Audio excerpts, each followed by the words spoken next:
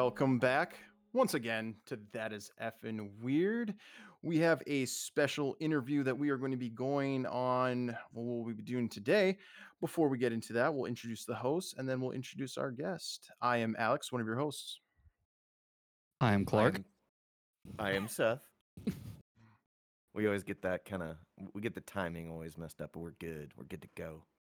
And then Clark as well. I already said I am Clark. I Well, didn't. yeah, you and Seth. Yeah, it's Yeah, it's well, a it's a mess over here. yes. Nevertheless, our guest is here. Go ahead and introduce yourself. Hi, everybody. This is Stimson Snead, and I guess I am the guest today on Effin' Weird, which is effing cool. Nice. Well, I like that. yeah, thank you for being on the show. You're going to talk to us a little bit about your career, things that you've done. So we'll get right into it. Tell us a little bit about yourself and what you do. Well, I'm a filmmaker. I'm one of those guys where if you go down to LA, go into any crowded room and then throw a rock, you will hit someone who is me. I am the director, writer, producer, one of many of us who are just trying to make movies. Nice. Awesome, awesome. So like you're saying that I like what like is it. So what has been your experience so far? You think with just like being down there, and then what has that been like for you? I gotta say, it's been great when it hasn't unbelievably sucked. So I've been working in film the better part of 12 years, how you do the math for it. In that time, I started off doing everything background, being body double. That's how I would get myself onto bigger sets. When I wasn't on bigger sets, I was DPing for short films and small indie projects on the side. And all that time, it was always trying to gear towards doing my own bigger stuff with direct things like that. I mean, that's kind of the joy of working in film, though. Depending on the type of gigs you're willing to do, you can find yourself on some of the biggest projects out there, albeit in small roles, and you can learn a hell of a lot from it. Of course, it's also, great walking into a room of 200 people and knowing you're the most expendable person in the room. So, like, it's been great when it hasn't sucked. It's a good way to put it. Now you said you Not a said you lot were of in between. you said you were a body double? Yeah, I was a body double for. God, I'm spacing on the guy's name. It's a pilot for a show from this sportscaster. He insulted. He's the guy who got famous for insulting some football player, and the guy just beat the crap out of him on television. I body doubled for that guy way back in the day. Um, I don't want to trash talk him, but it's good. I can't remember his name. I also did stand-in work, so I stood in on Workaholics. And when I wasn't doing stuff like that, I was doing background, like my first ever background gig, my first official job in film on a real set was doing background on Community. Ah. Oh shit. Oh yeah, What if was you your watch the Gay Bash episode, you'll see me as one of the gay dancing guys. Ah. I'll keep a lookout for that. And something that we we need for the show for some of these visuals, if you could send us a picture of not necessarily that scene from that from the show, but like a picture of you so we can put that so people can have a face to a name so they can keep their eye out for you. That'd be great. I'm happy to send that, but I gotta say, I don't think anyone is going to benefit from seeing out that scene. I am to this day convinced I was miscast. So they're trying to do the kind of gay stereotype thing where it's all these incredibly handsome, good-looking, muscly young men, and then for some reason, in between all these handsome, good-looking, muscly young men, you have me looking like the bloody crypt keeper. I was unhealthy I ever was in my life. I have visible bags under my eyes. I look like I'm a few hours away from death. To this day, I think I was cast by accident. But don't you want that? Don't you want something that looks a little bit more real? I can't speak to whatever their casting decisions are, but Community is a great show, so clearly they were doing something right. So who am I to? So the next question that we actually have for you, and I think you can speak pretty well on this too, is there is a tell me if I'm wrong, but it's a book that is what is real science is crazier than science fiction, correct? Um, a book? I don't. I mean, the statement is certainly true, but I'm not familiar with a book. Ah, okay. All right. Can Yeah, you talking a little bit about that though? That was one of the questions that we were going to ask you. Can you speak on that? absolutely. It's so I think the miscommunication there. That's something I frequently argue that real science is crazier than science fiction. But that's not a book that I wrote. Although now that you bring it up, I should write that as a book. The thing about science, and one of the reasons I love to incorporate it in science fiction, is the real stuff is wacky. Like, especially when you get into advanced particle physics or when you start to deal with planetary studies, the three body problem. This is stuff that's nuts. The most recent film I just did is Tim Travers and the Time Traveler's Paradox, and a lot of that film is spent digging into the real science behind time travel. And for the record, there is real science behind it. Now, the thing about it is all of that science explains why time travel is completely impossible, but there are actual mathematical formulas that go into why it's possible. And when you start getting into the ifs of it, it's mind blowing. And it goes way beyond the whole, but what if I kill my grandfather question. Mm-hmm. Yeah. I love What the if stuff I where, like, did kill my have you grandfather? ever read about what happens when you get a tidally locked, for example? How you'll get a planet that's a functionally three different perpetual ecosystems with a nuclear storm going on at the equator all the time because of all the pressure that would be happening, being pushed from the hot to the cold side of the planet. And all that stuff, there are actual planets like that we know of. That's what I mean Mm-hmm. when I say real science is so much crazier than, but what if the machine feels love? So I agree with you too, because if when just like talking about planets and everything, just like there's plenty of YouTube videos where it shows what your body would do if it made it through certain atmospheres of every single planet. And it like there's like ice storms and like the pressure, if you could survive it, and then like how high you could jump. It is insane to think about that stuff. And there's now that I think about it, there aren't too many movies that actually like incorporate some of those, crazy planetary real science things into their movie. And that actually be pretty kind of refreshing to see maybe sometimes like that aspect. I mean, I could be wrong. Now, granted, like there's, like Prometheus and what's the other one? Arnold I Schwarzenegger. think it's, Total Recall. well, Yes. I think of Interstellar as a good example of a film that Yeah. does it. Now, I'm enough of a Ooh. nerd that I'm still focusing on the stuff Interstellar does wrong, but it does a lot more right than it does wrong. Yeah. Like, Well, Like a black they're hole is going a down three the dimensional. I was also well, thinking like, that part. Well, with the black hole, okay. So all the stuff they do with the black hole in Interstellar. Spoilers on a 10-year-old movie, by the way, to anybody. But at the end of the film, he goes into a black hole. And all the stuff about him going in, that is dead on right. And it was so cool to watch that realized visually. Now, what upset me is I wanted to see the inside of a black hole, whereas the movie does the cop out at that point and creates the magical multidimensional space that allows him to look into his child's bedroom and communicate with her, which is a Hmm. beautiful moment. I love the movie. It's a great scene, but while the mathematics of that type of three-dimensional space are really interesting, or sorry, four-dimensional space are really interesting, that is emphatically not what you would find inside a black hole. You would Okay. find sucking death is what you would find inside a black hole. I had a question talking about Interstellar because it's one of the first things that I actually thought of when you were bringing up time travel and stuff. That obviously Interstellar deals more with like time dilation, but when it comes to time travel, do you think the science is more of a like actual linear thing within one universe, or do you like are a proponent of like a multiverse thing where if you change something, you are now somewhere different? I'm not a proponent. I am a proponent of the multiverse, but not in the movie context. So let's take a moment and define multi. A multiverse in media is defined as the alternate versions of you. Here's me, but here's me doing this. Here's me, but in this world I'm a cowboy. In this world everything's the same, but I'm wearing a sombrero. That's the media version of multiverse, and I do emphatically reject that.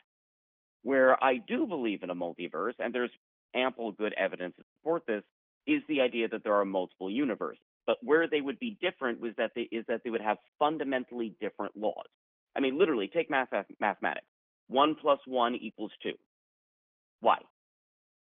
That is something that just happens to function that way in this universe.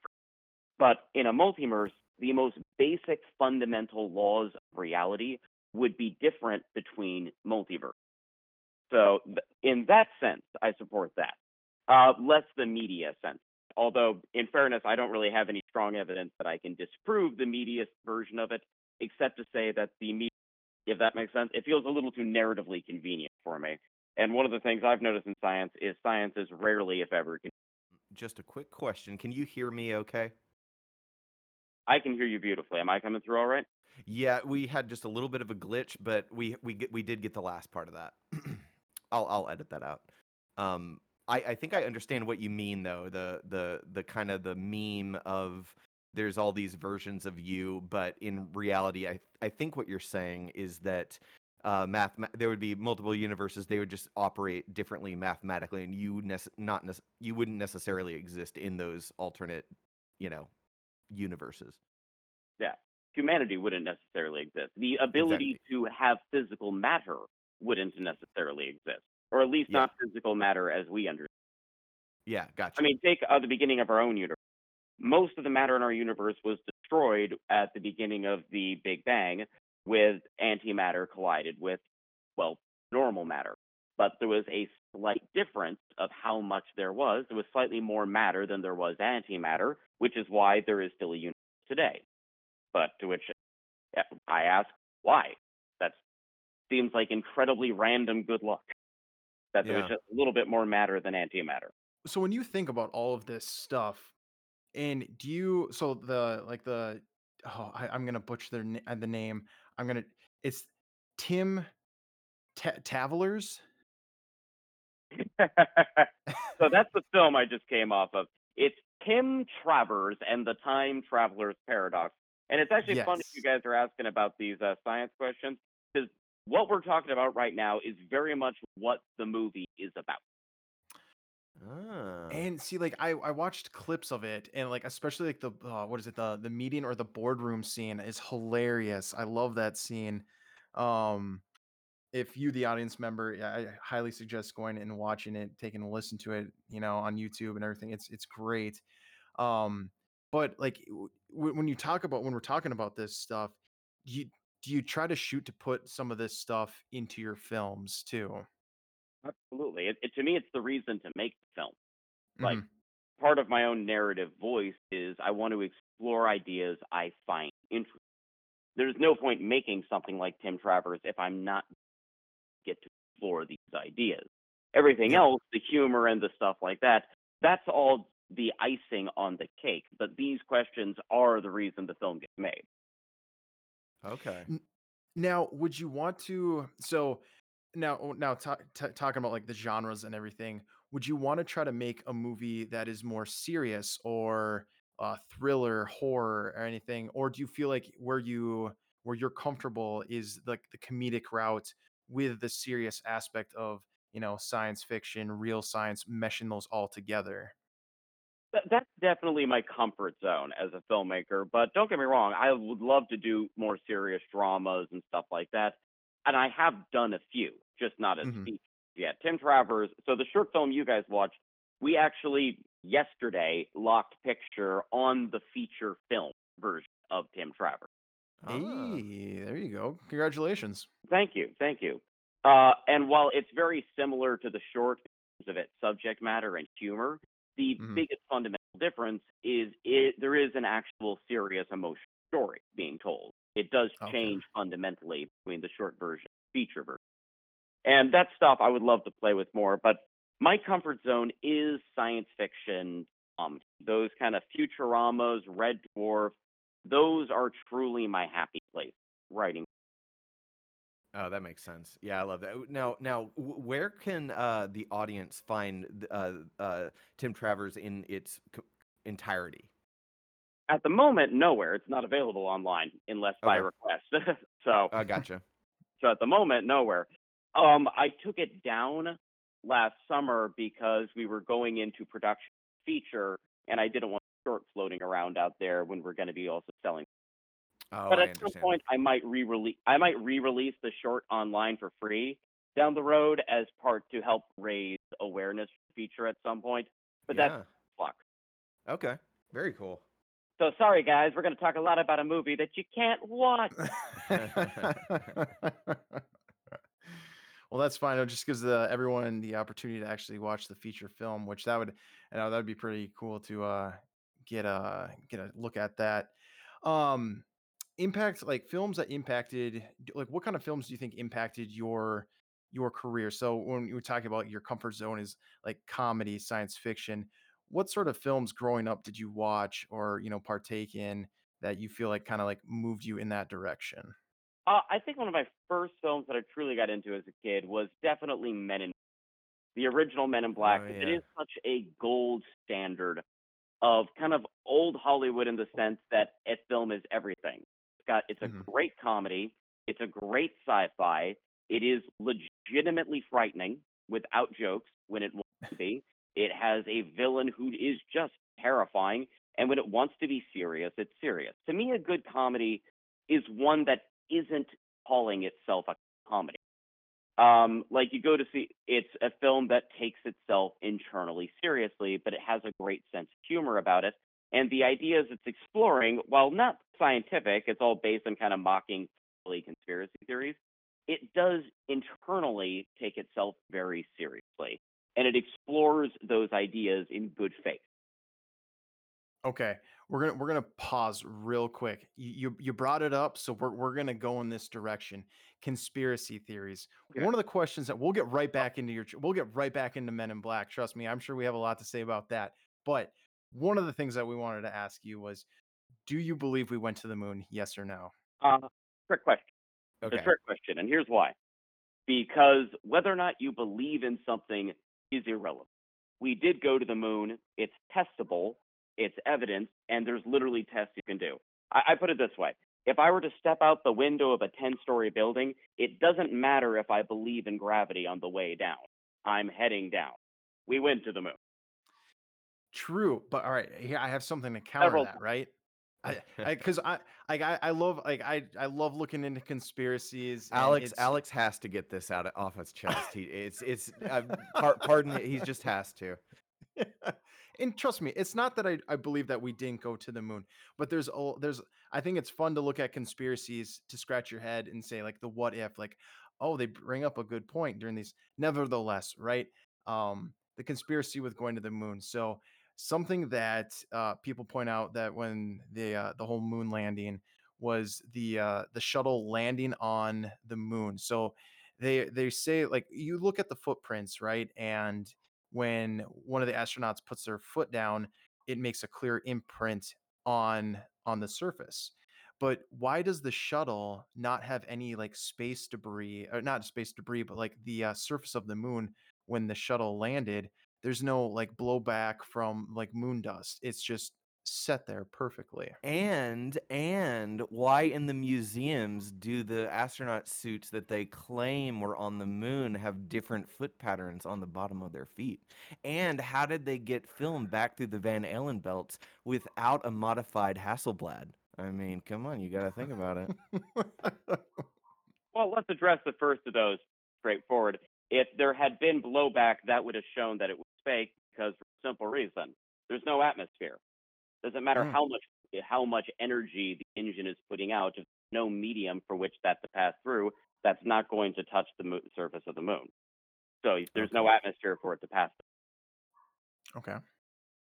What Yeah, about the you wouldn't film? you wouldn't get anything. It's like waving a fan at it. There's no medium for it to adjust. As to the others, I can't dive into it. But here's where conspiracy theories, they're fun except until they stop fun. Like right now we're dealing with situations where people are no longer willing to accept basic fact and evidence. So while I think conspiracy theories can be fun to read about, there is a point where they are doing a societal harm. There is a S- point where we are Uh, doing harm to our culture intellectually by not by indulging. Now, okay. I would agree with you on that one, and I don't mean to like hurt anyone's feelings, but a conspiracy that I probably will never jump on board with, or like I think it's kind of perfect, and I'm sorry if you are one, but flat Earth, I think it does more harm than good. Um, I don't understand. I think there was a documentary where it was like even some scientists at NASA, I think, or it was they were saying like, hey, we need to poke fun at flat earthers, but try to, inform them of like, the earth really is round and spherical. And Well, it's that dude died. He like made his own what? rocket ship. He made his own rocket ship and tried to get proof. And I forget it was his own design. He was out in Nevada, I believe. And he went up a certain Yep. height and there was engine failure and he died. So there's a good example of harm like he was saying. Yeah. Although on the other hand, one would have to wonder with that gentleman, at what point is this just Darwin work? Hey, do they still have Gee. the Darwin Awards? Do they still have that site up and running? Oh, I'm sure they do, although I imagine it's probably a lot less popular these days. That's the sort of mean sense of humor that I enjoy, but it's not exactly in vogue these days. I remember that in high school. But We could get on there and check out the kid that like bit a grenade. what? oh god. Well, like with the flat earthers for one, it's like take the moon landing one. That's one where let's take the points you were bringing up before. That's a thing where a person who knows what they're talking about can sit down and actually go through and explain each one of these and why they're not true. With the flat earthers, they give you their theories, and I don't even know how to respond to it because it's Oh, so far off the map of rationality that it's like, where do you even begin with that? Yeah. At yeah. least with the moon landing conspiracy theorists, there are actual points that it's like, all right, let's talk about why the footprint would do this. Let's talk about why the landing would do this. You can actually address the point. But Yep. with flat earthers, it's just what can you do but throw up your hands and stare and stare and stare? Yeah. Yep. I No, had I No, a, I feel I know. had that. a rumor. I'd heard a rumor that the flat Earth movement was started by someone who was just trying to prove a point that they could get people behind them, and that it Everything's actually a was supposed psyop. it was supposed to be like, What? yeah, pretty much a like the Pastafarians, like the religion thing, where it's like I can get. Oh yeah. I that's what I Like had a heard. victim That of it was their own like, success. So apparently, yeah, that person was a victim of his own success. Then, yeah, yeah, yeah. You became the monster you created. But getting back like, to oh, go ahead. oh no, I was just laughing. Ah, but just getting back to the Men in Black, I would 100% agree with that movie. Is like everything kind of encapsulated into one. Something that I really do like that I feel like a lot of movies nowadays kind of lack on is the actual visual effects of creatures. Now, granted, yes, in Men in Black they do use CGI, but there is also those monsters that they use that are the real, like the puppeteers, like the movie The Thing, for instance, with Kurt Russell. Oh yeah. No CGI whatsoever, all puppets, mechanics, all of that stuff, and it's such a great movie. So that's something that I like to see personally in like a sci-fi movie, is like the actual creatures. How are they? What are they? Because I feel like something that's kind of bad nowadays is the overabundance of CGI. I, to jump in on that, I'm not sure that the overabundance is more that it creates room for laziness. So let's use John Carpenter's The Thing, for example. I've actually got Mm. to see the puppet that they used to make that film, and let me tell you, it looks awful. It looks absolutely awful. They did not have the budget to make the monster look good from every angle. So the way that puppet worked in that movie, all the different puppets, is you would have Mm. a handful of angles that it would look great, but you had to do it at just those angles. So what it would do is it would force the filmmakers to polish the hell out of it. So when you have just this one way to look at the monster, they're going to make it look great. They're going to light it great. They're going to be patient. And there are a lot of CG stuff today that looks great when people are patient, but a lot of the time, especially on the lower budget stuff, people will use CG as a crutch, as an excuse not to put in the extra time and labor. Men in Black is another wonderful example of this because they mix it up constantly. There Yep. are sea monsters in it. There's tons of puppet monsters. But when you get to the cockroach at the end of the movie, who's pure CG, they Hmm. put a ton of work into that, and they spend the whole movie building to it, and they do a great job. So Yep. CG, I'm fine with when people aren't using it as a crutch. Okay, That's that's fair. that's a that's a good point. Now, for you being a filmmaker and everything, what I guess where would you it I guess so for because also something that I've heard is CGI is just so much more inexpensive, whereas like the actual puppets making all of that it can get super expensive. Like we were saying, like the time and labor. So is this something where you want to like if dealing with the sci-fi realm? Would you like to use more practical effects, or do you like to use that CGI, or kind of like Men in Black, like a mix? There needs to be a good mix in like for the two. I'm not at all convinced that CG is cheaper. In fact, a lot of the time it can be more expensive. It is certainly Oh. cheaper to do CG below a certain budget level. So let's take my film, the Tim Travers. This is a relatively low budget movie. The type of puppetry I would have access to for something like that would cost me beyond the production budget of the whole film. But if I were just a slightly bigger film, let's say something in the $15 million range, that opens up the kind of doors and access that I would be able to access the same stuff that the best people in Hollywood can access at that budget range. At which point, the difference between that and G financially becomes a lot more marginal. I think the reason it comes up a lot is the folks who really feel the difference are the folks like me down in the indie scene, where we just don't have access tools for a lot of it, whereas we do have access to CG. Hmm. Okay. And I would say that's pretty true now because you look at AI, right? For instance, like that used to be something that was, only certain companies, certain groups had that. But now you can go online, you can go to any app store and you could download whatever kind of AI you're looking for, whether it be for, art for like a thumbnail on a video, for it to help you write, come up with ideas, come up with quotes. It's just this huge realm of it being available. So I think CGI, I think it's relatively out there for people to because so if you take for instance Jurassic Park, when Steven Spielberg was toying with the idea of all right, should I use puppets? Should I use claymation? Or should I use this new thing, CGI? And he went for it and used CGI. He took that time to really focus in and making these dinosaurs look as realistic as possible for CGI being so new. And I think he hit it like right on the head with it looking really well for the time being in the 90s. I think it was really nice. And And he it's only age. used it for a couple of scenes, I believe. Well, and here's the other thing that he did with this, and this is something I would love to see more filmmakers do. He mixed it up constantly in Jurassic Park. Sometimes Mm. the dinosaurs are CG, sometimes they're a puppet. They mix it up with physical props because the idea is you stop noticing when it's there and when it's not, and you just accept that's a dinosaur. You just Hmm. accept it as it is in the world.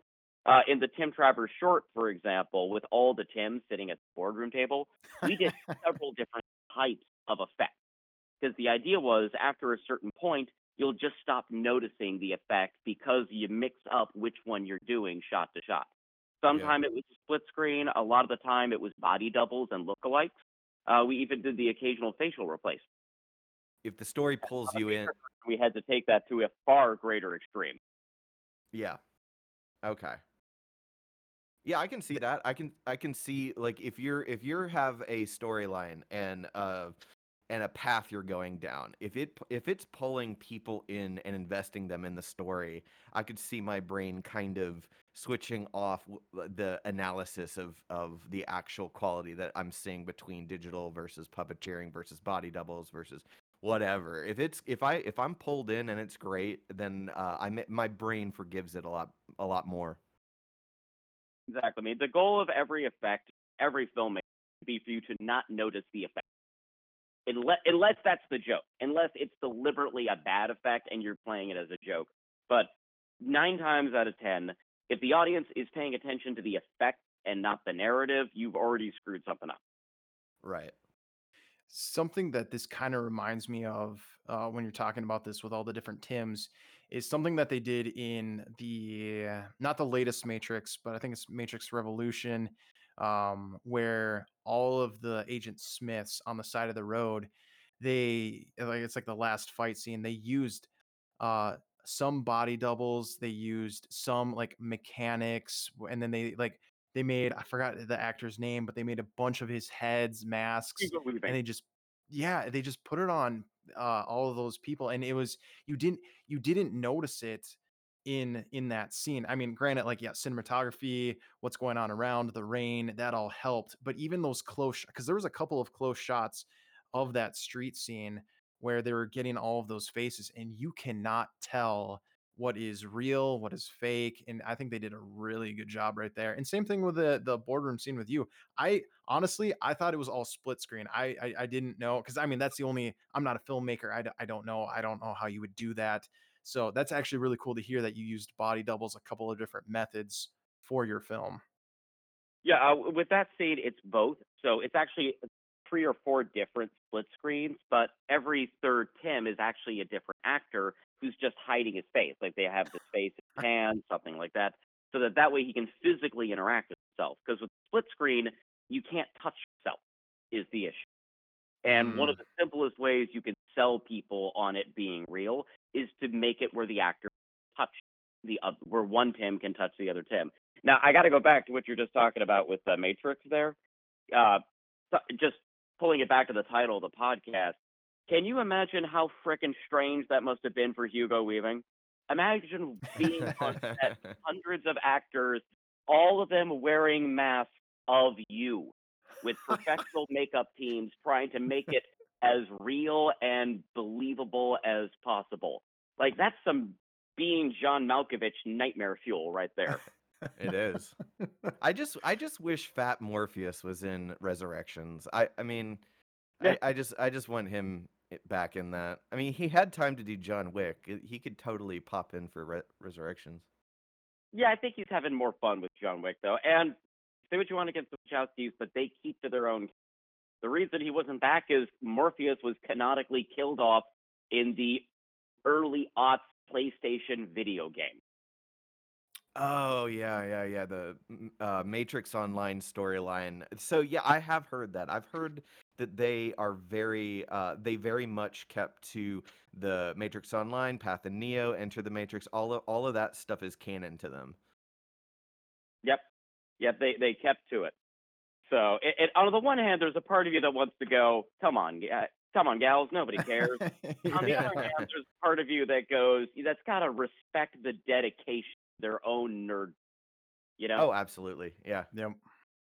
Now, are there any other movies, before we move on to some of the other questions, that you think, had an impact growing up that, affected your film career? Not a movie, a TV show, which more than an impact, it is the DNA of everything that I love in this world, and that would have to be Red Dwarf. That Okay. to me is the perfect low budget. It's all about the writing. Every spaceship on it is very clearly just a factory because they have so little money to work with. It's spaceships on strings, and it's all just the writing and character that carries all of it. I Yeah, am and if you're not. not familiar with Red Dwarf, it is a British sci-fi comedy that started in the mid '80s, and basically they'll make a new season every couple years, and it's still going. They had their most recent season back in 2020, and that's Wow. from starting in the '80s. Yeah, I think they've done 13 seasons and a movie overall. I think I've seen some of the But older episodes, like two or three of them, and I think I do know what you're talking about. I think it was on Hulu at one point. and it was on Netflix at one point. It's on. It pops up every now and then because it has a small but decidedly loyal fan base but that show, because it was written in part by people who were, and the entire premise was, what if you had a show like Star Trek, where it's going to be a group of characters who encounter real scientific ideas, and what if those characters, idiots, instead of the best of the best, what if it was just the most incompetent morons ever. That's who's encountering it. But the ideas they're encountering are often real ideas. Now, because this show goes back to the 80s, most of it's been long since debunked, but it was stuff that people were taking seriously at the time. That seems like a really good show. I have never seen it. I have never heard of it, but it kind of reminds me when you're talking about that. It has like a Doctor Strange type feel to it because it's still going on, and they just changed the Doctor just to keep the show going. Now, Yeah. do they do the same thing with this No, it's this the same. It's the same cast. No way. Yes, it is entirely. Well, here's the premise of the show. It's about one guy who's aboard a space station so big it's the size of a city, called the Red Dwarf, and Okay. breaks a law, and he's put in suspended animation for the remainder of the voyage. So he's going to be losing 18 months' pay. That's like their version of jail because, it's all employees on a spaceship. We're not going to put you in a cell for 18 months. We're just going to freeze you, and you forfeit and you lose a lot of money. Kind of makes sense as the way you would run a for-profit spaceship, right? Yep. Problem is, while he's in suspended animation, a nuclear explosion goes off, kills the entire crew. And the computer has to leave him in suspended animation until the radiation reaches a safe background level.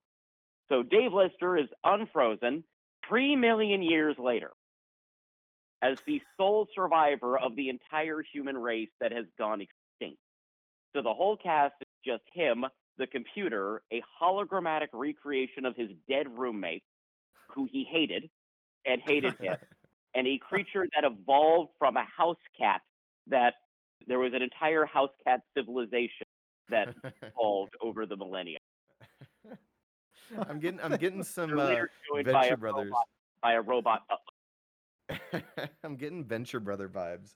I love it.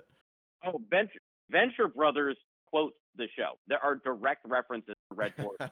That's awesome. Yeah.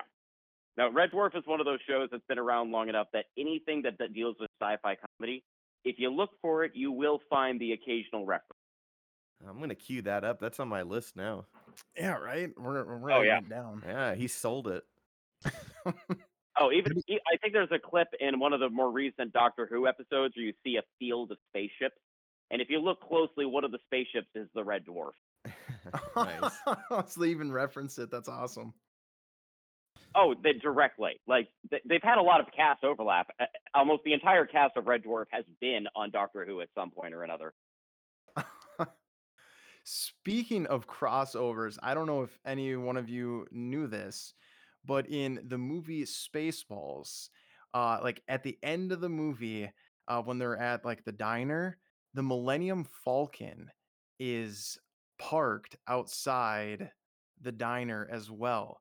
So there's Oh, yeah. theories that the Spaceball universe and the actual Star Wars universe are in the same in the same world or in the same universe. I thought that was pretty cool. As long as Lucas gets Oh, paid. Well, Indiana Jones and actually gave them permission to do the film. Mel Brooks reached out to him before doing the film, and Lucas' only condition was you can't make action toys of the stuff in it.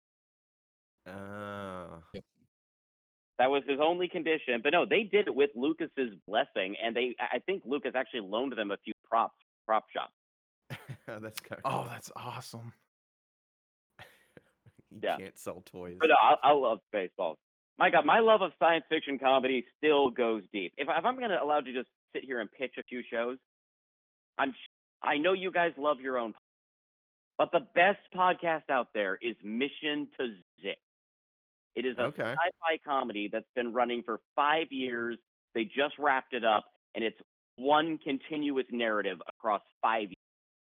Holy Ah. shit.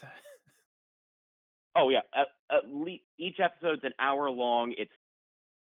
What they do is they improv every episode, and then they clean it up with sound effects and edit it down so it feels scripted by the time it's done. And it's just the funniest damn thing you're ever gonna look I'll check it out. with And a surprisingly heartwarming finale. what's the name of it again? Mission to Zix. ZYXX. Okay. Okay. We're gonna definitely look into Folks that. Now, listening to this podcast, go subscribe to Mission to Zix right now. It's awesome. yeah, stop listening to That's Effing Weird. Go over there, listen to that. No, just subscribe while you're listening to That's Effing Weird, and There make you go. stuff next. As soon as this conversation's done, you can be queued up for the first episode. There you go. I've got Now, a. go ahead, Clark. How do you feel about the anthology series, like Ray Bradbury and Twilight Zone and things like that? How much of those were, like, I mean, obviously, I think a lot of people, especially friends of mine in the industry, were really like inspired by those. But how do you feel about like anthology series like that? I love them, and I think they're great, and I think we need more of them because one of the joys of just getting to do what I do is I get to go to a lot of film festivals, and I get to see a lot of world-class short films, and I get to see a lot of B short films as well. There's not a lot of audience for that sort of content, and yet it's some of the best and most precise storytelling you'll find a lot of the time because it's so lean to the point, a little 10, 20 film. And anthologies are basically the only way to do that type of storytelling in a wide market. So I love anthologies. Any excuse that lets people enjoy these short, tight little stories. Love, Death, Robots is my boo. Yes. So Yeah. Pretty much we only got Black Mirror now. I mean, in terms of like a big show like that. But yeah, Love, Death, Robots, that is some good stuff. oh yeah, and we also get we get a new reboot of Twilight Zone every couple of years. Of True, it, so. true. I even enjoy the occasional anthology feature, although I do think if you're going to have a feature film of anthologies, you do need some connective tissue. Yeah. Like a really good example was Ballad of Buster Scruggs. That was really good because even though none of those shorts are officially connected, there is a clear Western theme and tonal theme across all of them. That's watch. Yeah. And I might get a lot But then of. again, it's Coen Brothers; those guys can do no wrong. I might get a lot of hate for this, but I actually recently the American Horror Stories, the anthology, I kind of enjoy that more than the seasons of American Horror Story. Now that's getting off of sci-fi, going to horror, but that's kind of my hot take. I actually enjoy that. I think your hot take is pretty damn cool because it's joyous to watch anthologies. We need more of them. They're great. For when we talk about films that kind of inspired you, are there any films that you just hated, but you could still draw some something from those when you're making your films? I would say all of them because this is just, and this when it comes to kind of part of the craftsmanship, even truly bad films can inspire you to make good films. Tim Travers, which you saw, was a direct response to a bad time travel film. I was at a film festival. I saw this time travel film that was frustrating me so much. One, because not just because the science was wrong. I mean, the science is wrong in Back to the Future, and that's still great. But because the characters were idiots. These were characters who had discovered time travel, but were still focusing on getting their classwork done. It's like, get your priorities straight. You're about to be richer than Elon Musk. Through the fucking classwork. You have God powers. You're literally a god. And it's totally nuts. And literally all of Tim Travers was born of me wanting to write a character who would respond in. So I would say every bad movie you see is probably doing something right somewhere that you can learn something from, or at least something that can inspire you. I think that's really good. I do like that you can take even a bad film. It doesn't have to be a good film, and you can take stuff from that, and you can see like, all right, no, this is how I would describe time travel, or this is how I would describe dinosaurs, or whatever it is. I think that's really cool that you can take stuff from both sides and make it something your own and something that you would enjoy. I think that's pretty cool. Absolutely. And it to me, it does the best sort of art. To me, art should be in dialogue with itself. Like whenever I hear people complaining about a movie or something they don't like or something they found offensive, my thought is always the same. Make a movie or an art piece that does it the way you want. Rather than criticize a thing, improve things. Show your take. If something doesn't address a conversation you want it to be addressed, address it. Do it. Let art be in dialogue with each other. Solaris is a film that was made because of how much the director hated 2001: A Space Odyssey, and he Oh, felt that 2001 focused on all the wrong things, and so he made Solaris because he wanted a film like 2001 that focused on what he felt it should have focused on. yeah. Some of the best, yeah. So to me, that I always want to see art respond with more art. And I think that's the kind of important too that you're saying it's an art too. And I think sometimes people forget about that. It's like, yes, it can be entertaining and it should be, but it is an art form. Like acting, all of this stuff, it's an art and it takes talent. And almost what you were saying too, with just like actors in general too. Like it's that'll make I feel like will make or break a film and how they portray what you're trying, and that's got to be hard as a director in doing this stuff. Is in your mind you have what you want to put out on the screen and like what you want people to see, and it just getting an actor to be like the perfect what is in your mind, that's got to be challenging. It is incredibly challenging, but it's also incredibly rewarding. There's very few things as exciting as writing a character, being so confident who they're going to be, and then having your actor show up and just prove you wrong, make that character better. So with the feature, Mm. I got to work with. So I'm actually allowed to talk about this. We had Joel McHale in the feature film version of Tim Travers playing a role, and there was entire scenes he was just improving where Oh the stuff wow. that was coming up, it was a nightmare to edit down because there was so much stuff to work with. But there were very clear bits where it was he's going to go till I call cut, basically. Mhm. And he took what was to me a fairly perfunctory character on the page. He plays a supporting role in the film, and Mhm. just made the character into something completely different and more dynamic to the point where I barely remember that original character as I scripted him. That's just Joel now. Yeah. So let me ask you then, what is the most challenging part for you working on these, like whether it be a short film, feature film, like what is the most challenging part, whether it be the actors, getting your idea out on the screen, like what hurdles do you think you've faced that, that are I challenging think for the you? most challenging part is the part that's most challenging for all indie filmmakers, and unfortunately, this isn't even a fun thing to talk about. It's money. It's not the Mm, art, it's not getting to work with your friends. All those kind of challenges are interesting. No matter how much work you're doing, if you're getting to be creative, it's going to be fun on some degree because it's problem solving. Whereas raising the money, just getting the film started, that's mind numbing. It's boring, it's joyless, it feels defeatist. That is the hurdle every indie filmmaker who's not independently wealthy is struggling with, which is just finding the tools to even do the job. And all that's happening before you even get to do the job. It's just trying to find the money to afford the tools. That's the most soul crushing part. And that is the thing that trips up most filmmakers. That is our great barrier, so to speak. Because yeah. even those of us who able to find a way to push past it and find the money, we usually never have enough of it. And so we're having to jerry rig solutions. At a certain point, it's like, all right, what if I can't afford to do this effect, but this effect was what was going to carry this entire scene?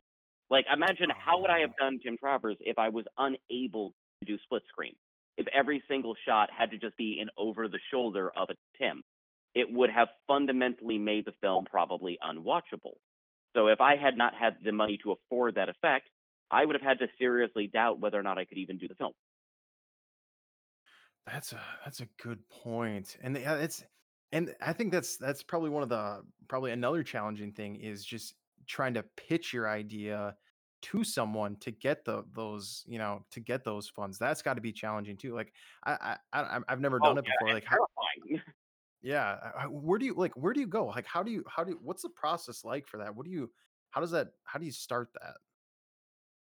Yeah, basically you just find people with more experience than you are on the producer side. I have a great producer I worked with called Ben Yenny, and he is my main guy who goes out and for me. So his So he's been at this about 10 years.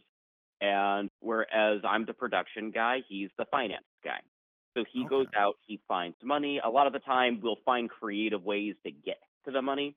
So one of the Hmm. things that is frequently done is what's called a pre-sale. That's where you'll get a studio based on your pitch to agree in writing that they're going to buy your movie upon its completion for, let's say, $3 million or something. Even though you don't have that $3 million, now you've got the guarantee of that coming in later, and you can actually take that to various financial groups that fund films, and they will back your movie based on that pre-sale. Like it's basically like a home loan. Yeah. But Okay. the danger Okay. there is if you don't finish your movie, the studio doesn't have to then buy it, and you owe somebody $3 million. So make sure you know what you're doing before you go down that realm. That's some student debt you don't want.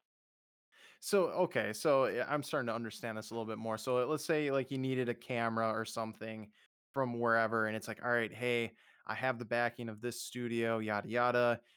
Can I use it or have this camera for, let's just say, $2,000, whatever? And they're like, yep, and you don't have that money, but as soon as you movie's complete, you give $2,000 of that 3 million to them as payment. Not quite, not quite. Like the Oh, group that's going to give you the 3 mil is literally a bank. So they want collateral. Think of it like taking out a mortgage on your house. So they okay, want collateral. And because a reputable studio has given you a pre-sale, that agreement from the studio serves as the collateral. It's the equivalent of your house. So you're actually getting cash from that bank, like your $3 million, but you owe it back to them as soon as the studio puts up the money to buy the film with interest. So if the studio is giving you a pre-sale for 3 mil, you probably only want to take out a loan for 2.5 because the way the bank's going to make its money is it's going to want interest on that. Okay, so is got it. there like a lien, like for instance, is there like a lien on the script or whatever the rights are to something in case the studio doesn't buy it, or are those pretty ironclad contracts before the bank ever gets involved? Yeah, that's very ironclad. So that's the Okay, reason the bank is willing to get involved is because it's ironclad. So gotcha, the moment you have a pre-sale, they own your film once it's done gotcha. in I writing. gotcha. And if you fail to deliver, they can take you to court for it.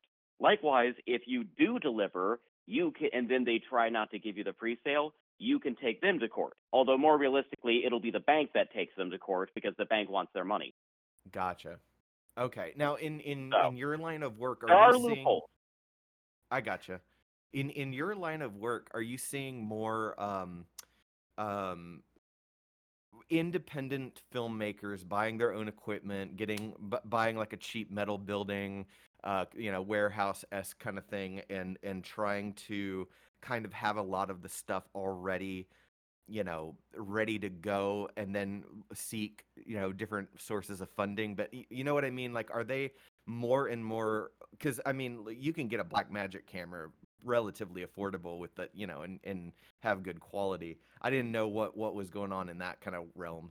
Yeah, for a lot of folks, unless you're planning to do it as a business and you're renting stuff out to groups, it's really not practical to own a lot of this stuff because for significantly less money, you can rent better stuff. Like for the cost of buying a Blackmagic camera, I could rent a Venice 2, which is arguably the best camera in the world right now. That's what they shot the recent Top Gun on for less money Mm, than what it would cost me to buy a Blackmagic. Mind you, I have to Okay. have a oh, bigger All right. insurance Yeah, that policy makes because sense. that is a extremely expensive camera. Mm-hmm. yeah. That makes sense. That makes sense. Like if you're going for, if this was something you were gonna do and you're going for the slickest, like the best quality and reliability, cost versus that, it would make more sense to rent in certain cases. Yeah. But a lot of folks do exactly what you're talking about because they are making this working for other folks when they're not making their own films, their full-time job. And Okay. more power to them. I rent from them frequently. Okay. All right. Well, that answers my question. Thank you. Yeah. One last question that I think that I have for you is when we're talking about movies and everything is that you actually have one that you're trying to get off the ground, and I don't know if we can talk about it or not, but the movie The Dogs. The Dogs is actually a graphic novel that is we're shopping around for publication. It started as a screenplay, and I Okay. shopped it around to a few major studios. Ever got nothing but uniformly positive feedback. Always with the note that it would never get made because, in spite of people really liking the script, it would cost over $100 million to make the thing, and for an unknown director, unknown writer, based on a story no one's ever heard of, that's just not going to happen. So what I did was I hired a fantastic artist, Marco Consentio, and we put together, and I worked with Steve Stern, the author behind the Zen Intergalactic Space Ninja comics from back in the day. And we turned the whole script into a graphic novel, which is being shopped around to publishers right now. And if any of you are listening, let's talk. Nice. That's awesome. You heard it here. Yes, Netflix, watch please. out. God, it's yeah. The artwork is great, and I'm really excited to see this print. So Oh, that would be awesome. Yeah, let us know when that thing drops. That'd be sweet. hopefully sometime this year. We're still shopping around as we speak. So Okay. Perfect. Well, I'm Yeah. sure, like you said, you had a lot of positive feedback from it, so I don't see why it wouldn't hit the shelf soon. absolutely. So that's the hope. But right now we just got to get some. But as any author will tell you, getting through the phase of getting that first project off the ground with a publisher is a deep uphill battle. It's an achievable goal, but it takes some time. I personally love graphic novels, but have you seen it like in your mind as another medium? Like, would you want to see it as like anime, or would you want to see it as like live action? I would, in the perfect world, I'd like to see it as a film. It was always intended to be a live action film. And even in the graphic novel, it is structured very much like a story so that you get that sense visually. In reading the graphic novel, you would get what this movie would look like and why it would be so prohibitively expensive. It is something that would also work with like a good anime team behind it that could do the action well. But I do think live action would be the most desirable. Now, do you think I know you said it's going to be turned into a graphic novel. Now, is this something where there's going to be multiple, like, is it going to just be like one and done, or do you think it has the possibility of being, you know, volume 2, 3, 4, and just continuing? It has the possibility, but it wouldn't be volumes. It would just be. It's a standalone graphic novel. It's not a collection of 6 comics put together. Okay. So so it's not a trade. But if Okay. the graphic novel does well, there's no reason it couldn't have sequels. There's a lot of places I would love to take these characters and explore this narrative further. But Mhm. just in my own writing style, I structure things like a movie. So to me, it would be good old fashioned sequel. Okay. Yeah, franchise that shit. That's the goal. I want some of Yeah. that money. Yeah. Well, Stimson, I think that pretty much has all that and answers all the questions that we had. Seth, Clark, do you have any other questions before we sign off? Well, I would just like to ask if you could give out the social media that you'd like our listeners to check out or anything like that. Just let us know.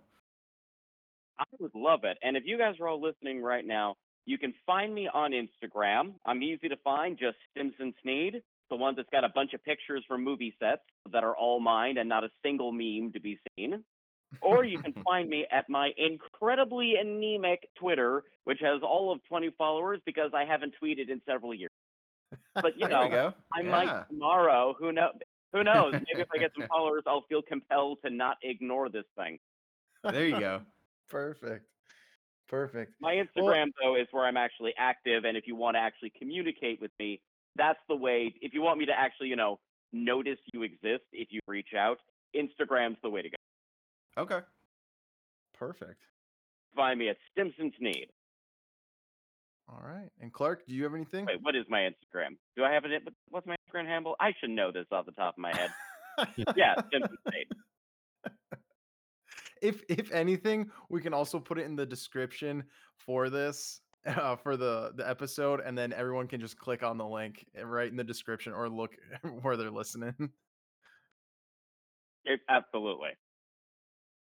Yeah, Clark, that's did you? probably the smart way to go. All right. There you go. Perfect. I just followed you, so there you go.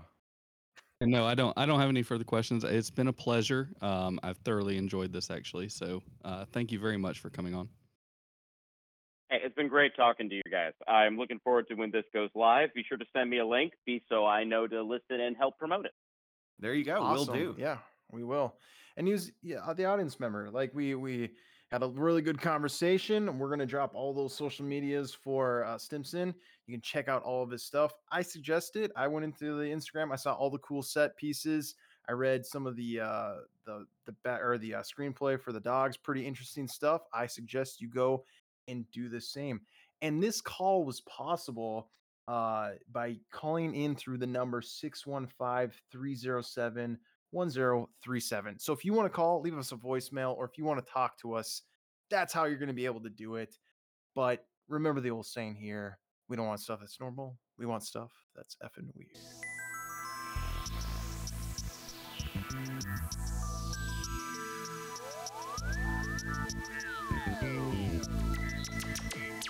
I'm just an artist trying to make it easy, but selling my album, just giggles and shit. Don't tell me how to make my music. I ain't gonna be controlled by you. That's why I have no label company. That's why I have no label company. I'm just an artist trying to get by and by. I don't even have to care, I don't try. I'm just an artist, I need to get by.